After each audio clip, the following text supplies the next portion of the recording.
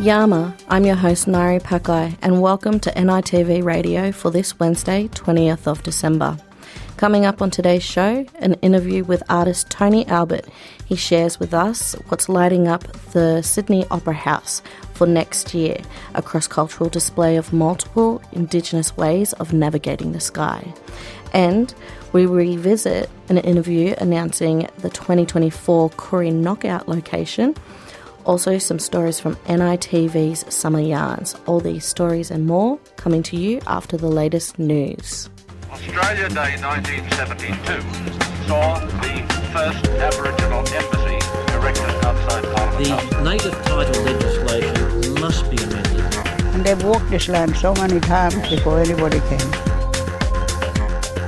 I am sorry.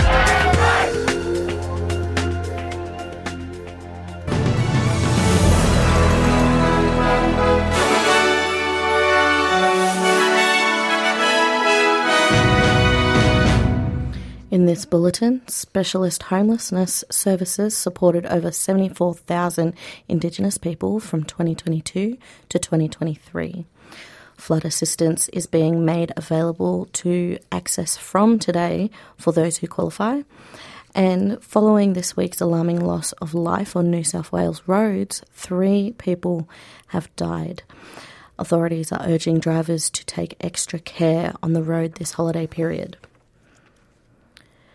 New data suggests 74,700 Indigenous people received support from specialist homelessness services in 2022 to 2023. The Australian Institution of Health and Welfare has found in Victoria there was a record rate of First Nations people seeking help for homelessness. It comes as frontline homelessness services call for more support as they struggle to provide aid for a record number of people. Business owners in Cairns say flooding in the region has dealt a blow on business, as their usually busy Christmas period is being hampered by floodwaters and airport closures. As farmers expected the flooding to take a heavy toll on the crop productions, other businesses also fear the cyclone and flooding will slow tourism into Queensland, as holiday goers fear travelling to the affected areas. One business owner in Cairns says the reef cruise business has suffered great losses in recent weeks. Yeah, well, we haven't had full operations since the 7th of December. That was in the lead up to Cyclone Jasper and then obviously the rain event afterwards. So today's the first day that we're getting back to full operations. So there's been a huge impact on our business. We've probably lost something like 3,000 people that we would have carried over that period. So you're talking in excess of $600,000 in terms of revenue that we won't receive. One-off disaster recovery payments will be available for those who suffered significant losses due to the flooding. People are also affected by ex-tropical cyclone Jasper in North Queensland will be able to apply for government assistance from 2 p.m. today. The disaster recovery payment is a one-off payment of $1,000 per eligible adult and $400 per eligible child who suffered a significant loss as a result of the floods. The local council areas eligible include Cairns, Kasserary Coast, Mareeba, Tablelands and Wodjil Wodjil. Emergency Management Minister Murray Watt told ABC income assistance will also be available. What we know is that there are a lot of areas that are cut off at the moment as well. And there'll be an income support payment available for people who can't get to work or can't get to their business of up to 13 weeks at the job seeker level. So that builds on the earlier assistance we've provided, but they'll be available from 2 p.m. today. Prime Minister Anthony Albanese is also expected to travel to the region late Thursday and Friday. The Northern Territory Labor factions are searching for a new leader 8 months out from election after Chief Minister Natasha Fyles quit over undisclosed shares in a mining company. Ms. Fyles said her undisclosed shares in South 32, the world's largest manganese producer, had fallen short of her own standards. NT Treasurer Nicole Manson returned from holiday in Bali to stand for the leadership, with Infrastructure Minister Joel Bowden and NT Attorney General Chancey Peach also in the leadership mix. But Northern Territory Opposition Leader Leah Finishario told Sky News the change of Labor leader isn't going to solve the current issues in the Territory. Ultimately, Territorians aren't silly people, and Labor have been treating them like fools for a very long time. We've got skyrocketing levels of crime, an economy going backwards, and a Labor team who have been dogged by scandal, particularly this year, who simply can't get on top of the issues that are important to Territorians. And so a shuffling of the deck chairs isn't going to breathe new life into this government. New Zealand Prime Minister Christopher Luxon has arrived in Sydney to meet Prime Minister Anthony Albanese and to discuss the two countries' security and economic relationships. Prior to the trip, Mr Luxon had said greater focus is needed on improving the business environment in both New Zealand and Australia. In his first official visit to Australia since becoming Prime Minister, with talks expected to focus on regional security and cross-Tasman trade, Mr Luxon has paid tribute to the relationship between the countries. I am very pleased that the Trans-Tasman bond remains as strong as ever, and it's been forged through that Anzac spirit on the beaches of Gallipoli, but more importantly by 80 years of diplomatic representation, and as the Prime Minister said, 40 years of our closer economic relationship. In the United States, the Supreme Court in the state of Colorado has disqualified former President Donald Trump from the ballot in the state's presidential election over his role in January 6, 2021 attack on the US Capitol by his supporters.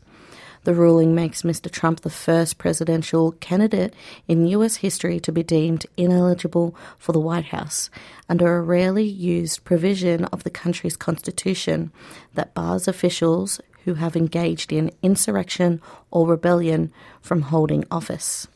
The ruling applies only to the state's March 5th Republican primary, but its conclusion would likely also affect Mr. Trump's status for the November 5th general election. Donald Trump says it's essential everyone gets out and votes. Don't sit home and say, I think we'll take it easy, darling. It's a wonderful day, beautiful. Let's just take it easy, watch television and watch the results now, because crazy things can happen. You got to get out. This is really important. Our country's at stake. We have a country that's never been in trouble like it is right now. So get out and vote, whether we're leading in the polls or not leading in the polls. And in this case, we're leading by 30 to 40 points, I guess. But we got to win. Maybe we can win by more than that. The United Nations Security Council has met ahead of a vote on the proposal to demand Israel and Hamas allow aid access to the Gaza Strip. The proposal also states they must allow UN monitoring of the assistance delivered via land, sea and air routes.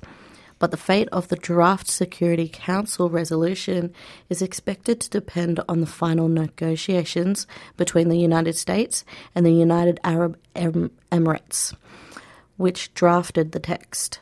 The US wants to water down the language of the final text from a cessation to a possibility of suspension of hostilities.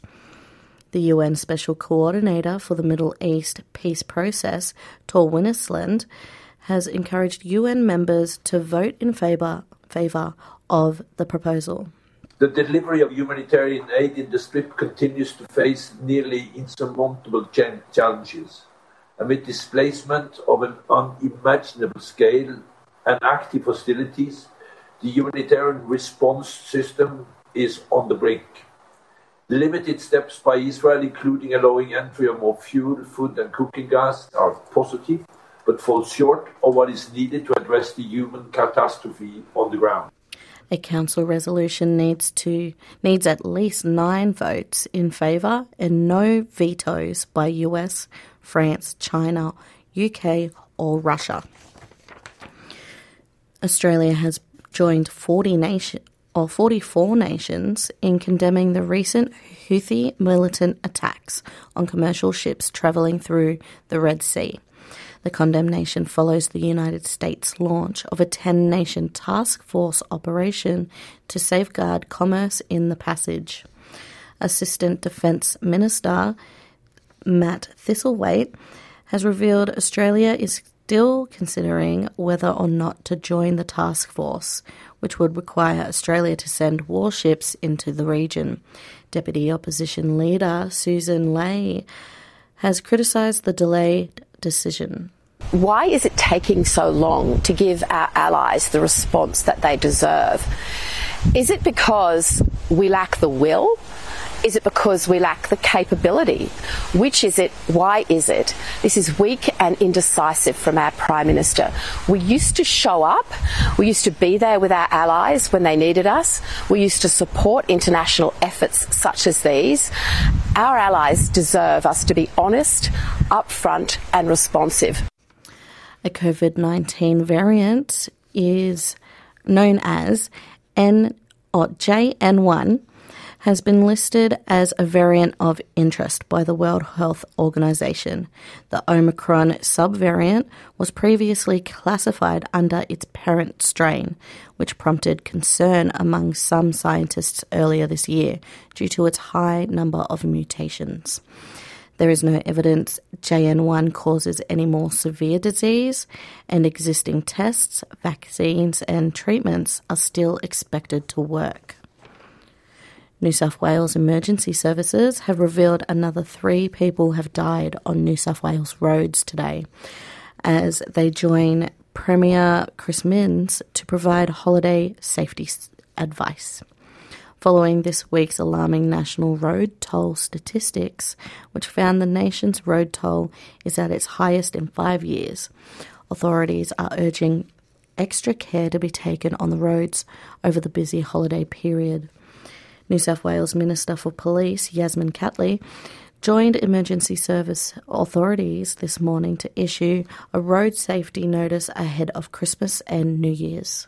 Wear a seatbelt. I can't believe I'm still saying wear a seatbelt, but please put on a seatbelt. Reduce your speed. Make sure that you do not drink and drive. Do not drive under the influence of drugs. And make sure that you look at your surrounds, respect other drivers, and take it easy. The trauma that can be caused from road accidents, not only for those people involved in the accident, but the broader community, is immense. And we just want to say to people, try and be safe on the roads. A rescue effort will resume today after 2 teenagers fell into the water at a site of a popular blowhole in Victoria, and one was swept out to sea. A 14-year-old boy and his 15-year-old friend were on the rocks at Cape Bridgewater, about 370 kilometres west of Melbourne, when a wave pulled them into the water. The 15-year-old climbed to safety and was taken to hospital, but the 14-year-old is still missing. The Reserve Bank has expressed concern Australia could experience a sharper rise in unemployment than anticipated, as the full effect of its record run of rate rises is exposed. It's been revealed the central bank's uneasiness about projects for employment across the country was a key reason for keeping the cash rate at 4.35% when it met on December 5th. The Reserve Bank has previously suggested it needs unemployment to rise in order to curb inflation. The unemployment rate increased more than expected to an 18-month high of 3.9% last month, as a month of jobs growth in November was more than offset by the growing labour force. Liberal Senator Jane Hume told Channel 7 the federal government hasn't done enough to combat unemployment and inflation. one of the reasons why the RBA has to do all the heavy lifting is because they've been forced to only use monetary policy to tame inflation. And that's because the government's failed to use its fiscal firepower to do so. Last week we saw Jim Chalmers deliver the mid-year economic and financial outlook. He had an opportunity to do something there, to send a signal to the market to say we are going to use all the tools at our disposal as a government to tame inflation. He failed to do so. And in sport, Christmas has come early in Sutherland Shire with Adam Fanua-Blake signing with the Sharks for the 2025 NRL season. One of the world's best front rowers, Fanua-Blake, has opted to join Cronulla ahead of the rival suitor St George Illawarra on a 4-year deal worth up to $1 million a season. The West Tigers and Canterbury also weighed in with interest in signing the enforcer, while the Dragons reportedly extended Fanua-Blake a $4.4 million deal.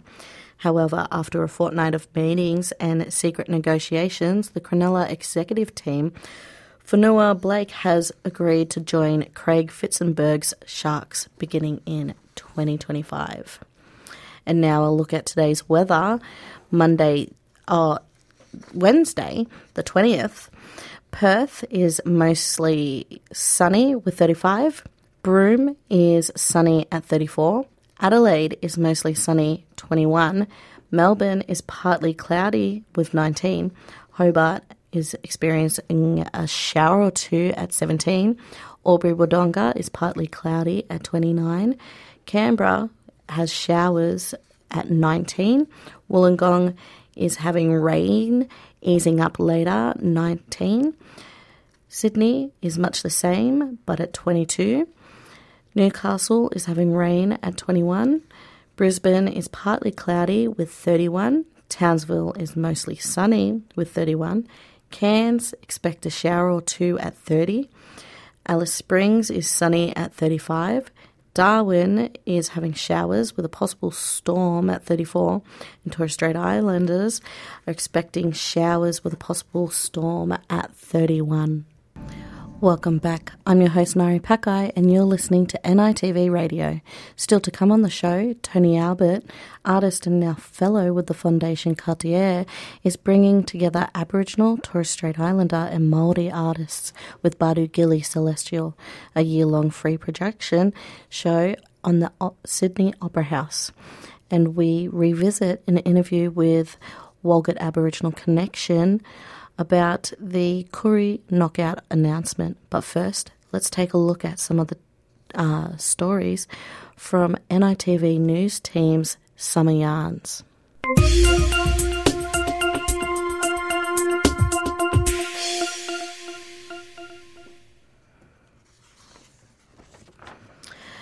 This is NITV News Summer Yarns series. Over the next couple of weeks, we will be bringing back on 2023 to the stories that made us laugh, made us proud, and that encapsulate Black excellence in all forms. Our news team has covered stories right around Australia about mob, speaking language, preserving words, and passing that knowledge onto the next generation. And those stories took us to a primary school in southwest Sydney. It's one of dozens across the strait now playing a significant role in retaining and reviving traditional languages. The students are learning the local Darawal language, and it's all under the lead of Indigenous principal. Bori, bori, ba. Revitalising language from preschoolers upwards. At Curran Public School, Indigenous culture is a vital part of the curriculum. I've definitely seen, that the pride in our Aboriginal students grow, the sense of connection, the sense of belonging, and that now transfers to their literacy skills, to their numeracy skills, to their attendance. The kids are taught Darawal language by tutors from the Gujaga Foundation. We send out 2 tutors per week on a Wednesday, and they come in and deliver Darawal language lessons, and that ranges from body parts to land animals, sea animals, verbs, and then short sentences. It's part of a larger strategy by the New South Wales Department of Education to strengthen the educational outcomes for Aboriginal students and all students. Curran Public School is one of 33 schools across 23 communities in New South Wales that is a part of the Connected Community Strategy. Another includes Bukanya Central School in northwestern New South Wales, where kids are learning the Barkindji language. The Connected Community Strategy is all about offering 33 of our schools an opportunity to enhance educational outcomes for kids with an Indigenous background.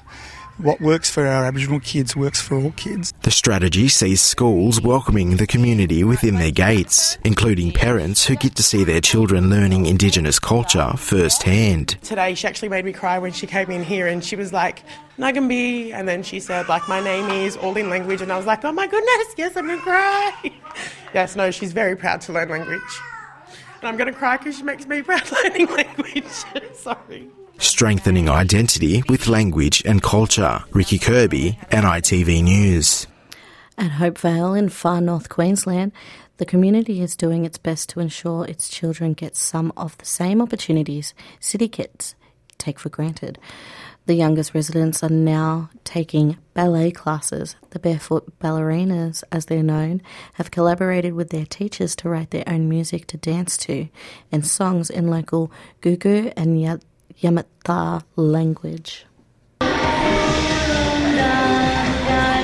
There's an enthusiastic troupe of budding ballerinas in Hopevale in Australia's far north. They come and ask me, when are we doing ballet? When are we doing ballet? And I'm like, I've got to remind myself to open up the classroom for them to practice and just get involved. They're in their third year of lessons after starting out on Zoom because of COVID. Now they're on the cusp of their biggest performance yet. It's the final run-through for the Barefoot Ballerinas before they perform in front of some of their biggest fans. I like doing the spins and doing the pliates and when the yiki comes. A yiki, if you're wondering, is a ghost in the local Gugu Yamatha language. Tamara Pearson created this routine, a combination of contemporary and traditional dance. This is a ballet move. They really are little stars because all of them are, the whole school are, because once they know that it's showtime, it's showtime. We get to go on TV, we get to after this, we get to get our holidays. This performance has an extra special element. The ballerinas are performing to a song they helped write. The song is called Taramali, meaning the storm in Gugu Yamatha language, something the community faces regularly in cyclone season. Auntie Lillian Bowen teaches lessons in Gugu Yamatha and helps the students with their lyrics. That's what I like, doing something, making songs up with what the children are very familiar with.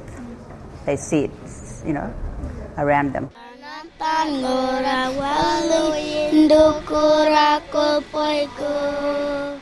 how adorable do they look? Tonight, school principal Tamara Gibson is lead vocals.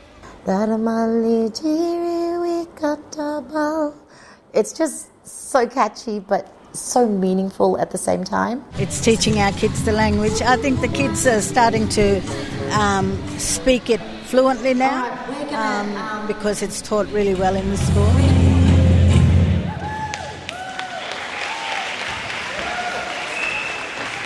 Welcome back. I'm your host, Nari Pakai, and NITV Radio talks with Tony Albert, Aboriginal artist and fellow of Foundation Cartier, about what's going on at the Sydney Opera House.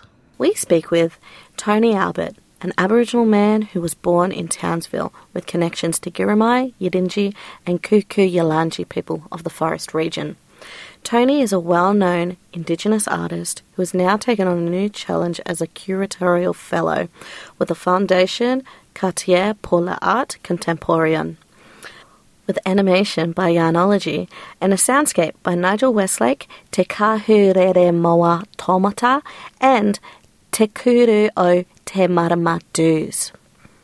Based on the physical woven works of Gail Marbo of Mer Island, she creates star maps of bamboo and cotton.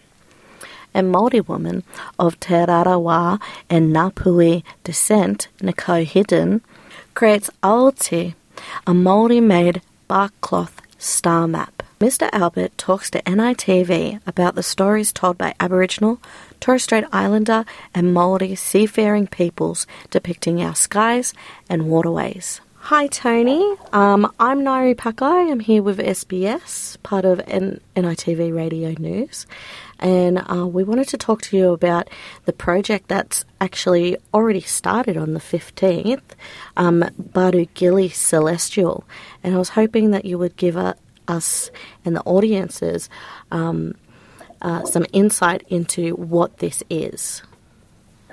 Sure. Well, Barugili is this iteration is a partnership with the Biennale of Sydney and the Sydney Opera House, and has been commissioned through the Fondation Cartier, which I am the inaugural Indigenous Curatorial Fellow. It's an initiative of the projections on the Sydney Opera House, and Celestial brings together two artists, Nico Hindon, a Māori artist from Aotearoa, New Zealand, and Gail Marbo, an incredible Torres Strait Islander artist living and working in North Queensland. And they both are looking at the way in which the stars were used to navigate in our histories. And whilst and they both as artists look up to the same sky and stars, the different stories that are told through different generations are what they've used as the inspiration behind their projections. You just talked about some of the artists in this, and I wanted to know, with having multiple artists involved in this, multiple Indigenous and Aboriginal artists and Torres Strait Islander artists, what will people see from this cross-cultural and multi-Indigenous artwork? Yeah, well, what's really, great about this is the opportunity to engage with Indigenous cultures globally.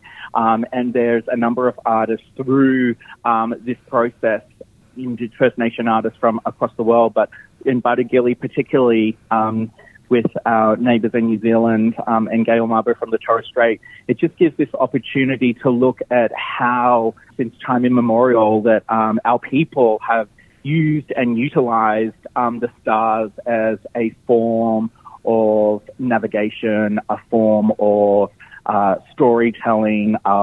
It brings through creationism, and I just love the idea that that so many stories have come from the same series of stars, or the way in which our people have looked to the stars throughout history, and seen, based on where we lived, different ways of guiding and navigating, and the fact that, we get to share them together and learn from each other and learn those differences, and in some cases not just the differences but also the similarities. And as First Nations people, when we come together, we love to share that knowledge and understand the different stories and the different ways that these have been interpreted over time. So I wanted to ask a little bit about, with having multiple artists and multiple ways of art being shown, because it's not just visual, it's also a soundscape, and there's lighting, there's obviously a crew behind this, and then it's animation, along with, I know that the original pieces from Gail Marbo are these physical woven pieces to be able to map the skies. I wanted to know, how did this collaboration come about with so many different artists doing different disciplines come in for this collaboration? Well, during that central thematic of the Celestial, we're reaching back to knowledges and systems that both Gail Marbo and Nico Hindon use in their own work. So with Gail, it's taking a star map, which is actually something handheld and quite small, and in her own artistic ways, she's been able to make them on a grand scale, which are shown, in various institutions and art galleries. And Nico Hindon's goes back to a cultural way of making paper and presenting the maps in a cultural technique which she's kind of reviving. So in a similar way, both artists are taking up a cultural practice, but not only making it their own, but pushing the limits and boundaries of its presentation and the scale of the work. And then when you look at Baru Gili, which is the projections on the Opera House, we're adding people like Yarnology, who are an Indigenous-based animation company that have used and worked with Gail and Nico in animating the two-dimensional work into this kind of three-dimensional renders, which move and have, you know, these kind of all these different attributes to them. And then both artists have worked with different members, either of their community or composers in soundscape as well. So it's a very sensual way of looking and rethinking their work and how it can be presented. And it's taken, you know, a whole lot of people from all different disciplines being involved to make that happen. But it's kind of, I think, the success of, you know, something like the projections that many people with different skills are coming together to make the vision of the artist come to life in such a kind of spectacular way. This is also the first major creative collaboration between the Opera House, the Biennale of Sydney and the Foundation Cartier. Why is this collaboration of art institutions significant? Well, this is really significant partnership because it not only involves the Biennale of Sydney and the Sydney Opera House, but then we've got the Foundation Cartier, which is a major international foundation in terms of contemporary art. And what, you know, more and more is happening is that internationally the works from First Nations people in Australia, particularly around the globe, are actually really being noticed and with intrigue, and people want to learn and know more. And I think to have institution like the Foundation Cartier not only interested but willing to put the funds behind the opportunity to engage further for artists to dream big and create on large scale shows, I guess, not just Australia but the rest of the world that they're interested. People want to learn about this history and these knowledge systems, and the more, I guess, this can go out into the vernacular globally, the greater presence that First Nations methodology and thinking, I think, you know, it really brings and adds something really important to the conversation at a really critical time where we're looking at big issues like climate, when we're looking about big issues about living and family entities and identity, the way in which we share space, the way in which, you know, all these kind of really intrinsic things that are very common and important to First Nations people are being viewed by the mainstream in such an interesting way. And so that to be supported and nourished but also understood, you know, globally is really significant and really important. And that's what these kind of partnerships represent. I just want to say, your passion comes across so clearly when you talk about art, and I know you're an artist yourself. As someone who is literally, I'm still studying at uni, and you're someone that I've made assessments about and have studied before.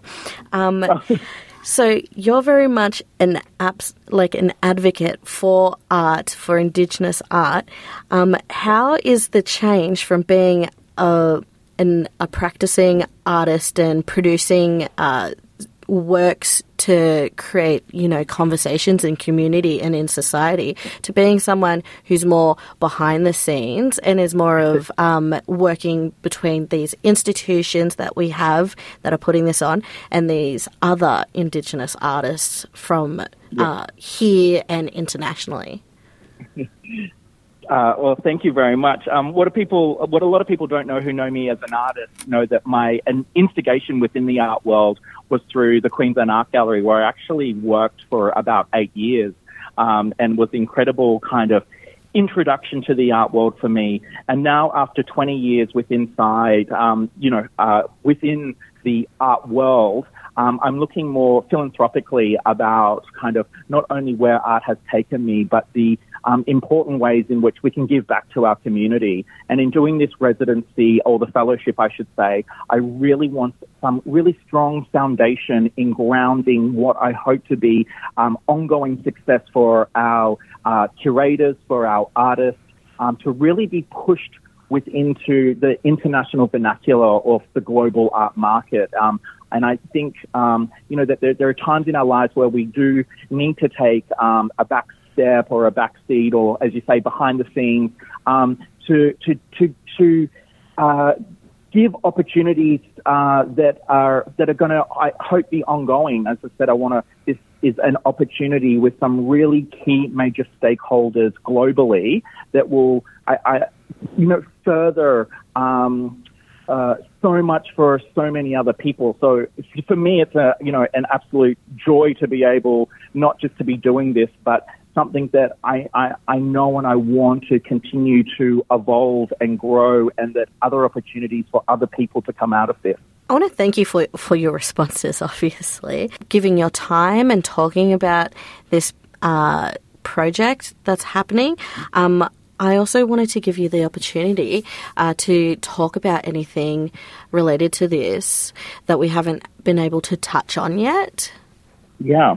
Well, what I would like to say is the projections on the Opera House are happening for a full year at 3 different times through the evening. So if anyone is in Sydney or visiting Sydney, it's a great opportunity to head down to Circular Quay and the Opera House. And just to sit and engage and enjoy, both artists, Gail Marbo and Nico Hinden, have put a lot of effort, time and energy, and there's a real sense of generosity within their storytelling and the information from their community that they've been able to, share. And I would just like to, for everyone to know that's an opportunity to engage. It's free, it's spectacular, and, it's well worth a visit. Hopefully a lot of people will be able to get a chance to see it then, since it's going to be running for a full year and multiple times in there, not just tourists, but even locals and maybe even people who live a little bit further from Sydney will be able to have the opportunity to see it if they get into the city. That's right. That was Tony Albert talking about the projection Baru Gili Celestial on the Bennelong side of the Opera House sales. Welcome back. You're with NITV Radio. Luana Grant brings us an interview with Trent Rose from Walgett Aboriginal Connection. An absolute honour to be here today to announce, to make this big announcement. And I'd just like to let it rip, eh? The 2024 New South Wales Aboriginal Rugby League Knockout will be held here in Bathurst, New South Wales, from October 4 to October 7. We're absolutely honoured. It's with the blessing of the WAC family, and we're really excited to be coming here in what will be a great venue. I'd just like to really thank the Bathurst City Council, Mayor Jess Jennings, and of course Deputy Mayor Ben Fryer, who have been instrumental in making sure that this will happen. And without the support of them, we wouldn't be able to come here and really enjoy this great venue and what's going to be a fantastic knockout in 2024. I'd also like to acknowledge the Dubbo and Wagga councils who we were in deep conversations with, and they're very, very respectful and, understand the decision that we landed on given the fantastic opportunity we have here in Bathurst. Now, this is the largest rugby league knockout in the Southern Hemisphere. It's the largest gathering of Aboriginal people. We'll have up to 30,000 people converge on Bathurst on the long weekend. It's a celebration of family, community, culture and brilliant rugby league talent. Look, it's a positive reason for us all to come together. I really want to thank our naming rights partners, Quit Be Fit and Tackling Indigenous Smoking. This event will be a smoke and vape-free event. And we really appreciate them coming on board for this. I'd also like to acknowledge Aboriginal Affairs who are supporting the men's competition. They're the major partner for the men's competition for 2024. Look, there's no footy like knockout footy, having the NRL's best talent playing alongside and against country legends, rising stars and local footy legends.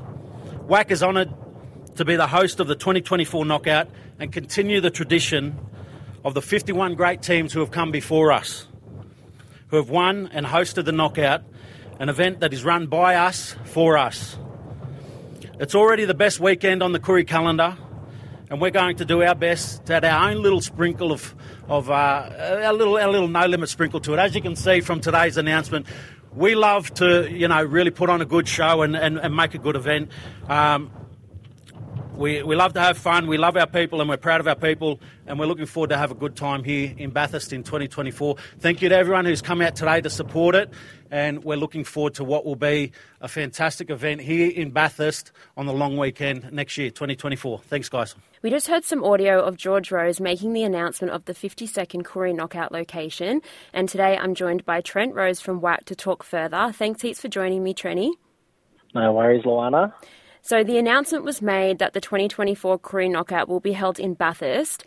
And now there was a lot of speculation as to where it would be held. Some people were saying Wagga, some said Dubbo, and some people were even saying to keep it in Tuggerah. How did you guys decide on the location, and what went into making that final decision? Look, I think it's, to be honest, with all the local councils that we met with, everybody pretty much pitched the same ideas and stuff to us. And I think at the end of the day, probably what got us over the line was probably the layout of the fields and stuff at Bathurst. They've got 6 brand new state-of-the-art football fields there. We went through a little walkthrough today before the big announcement, and the fields are actually in pristine condition, and the groundskeeper came up and told us that they're not even that good at the moment, so they're going to get even better, which is a really exciting thing to know, considering the amount of games of football that are played over the weekend, and from the local country stars to the high quality stars from the NRL, knowing that they're going to be playing on A+ fields for the whole weekend was a big seller.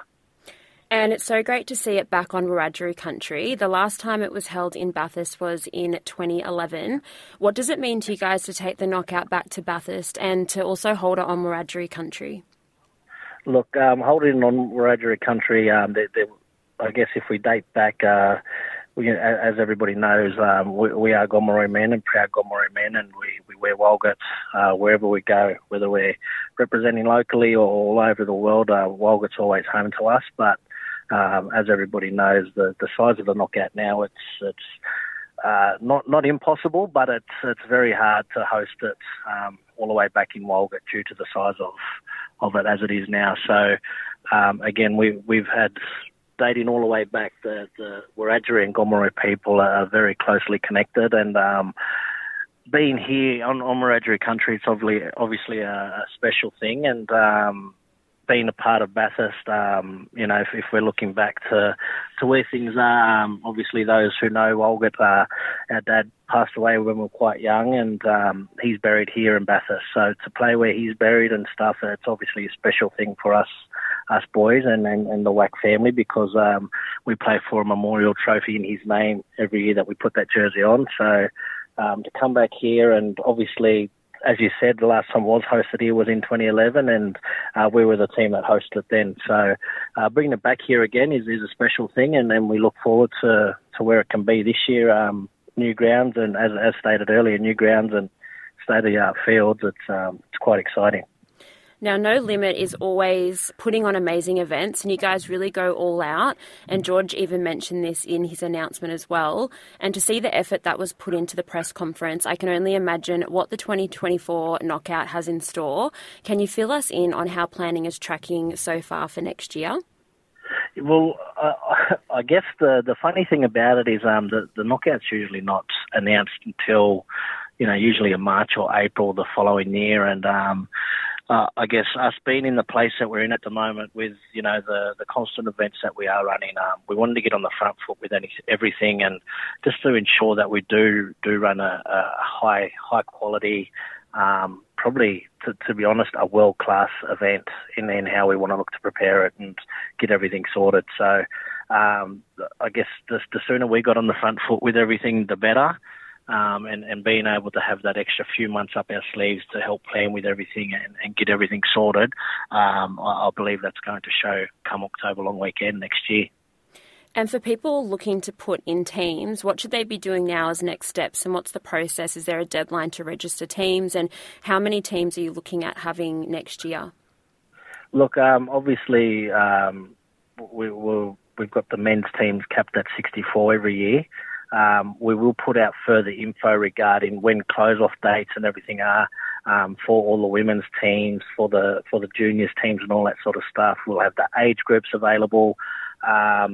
Nominations are open as of the 1st of December. So if people have got their money and ready to go, then they feel free to reach out. We will have information on our WAC Facebook page, also our Walgett WAC Instagram page, social media. We will blast it everywhere all over social media. The show is now coming to a close, but you can find the full interview of that segment on sbs.com.au, along with everything else that has been on the show. NITV Radio will be back on Friday with more stories across the country. I'm your host, Mari Pakai.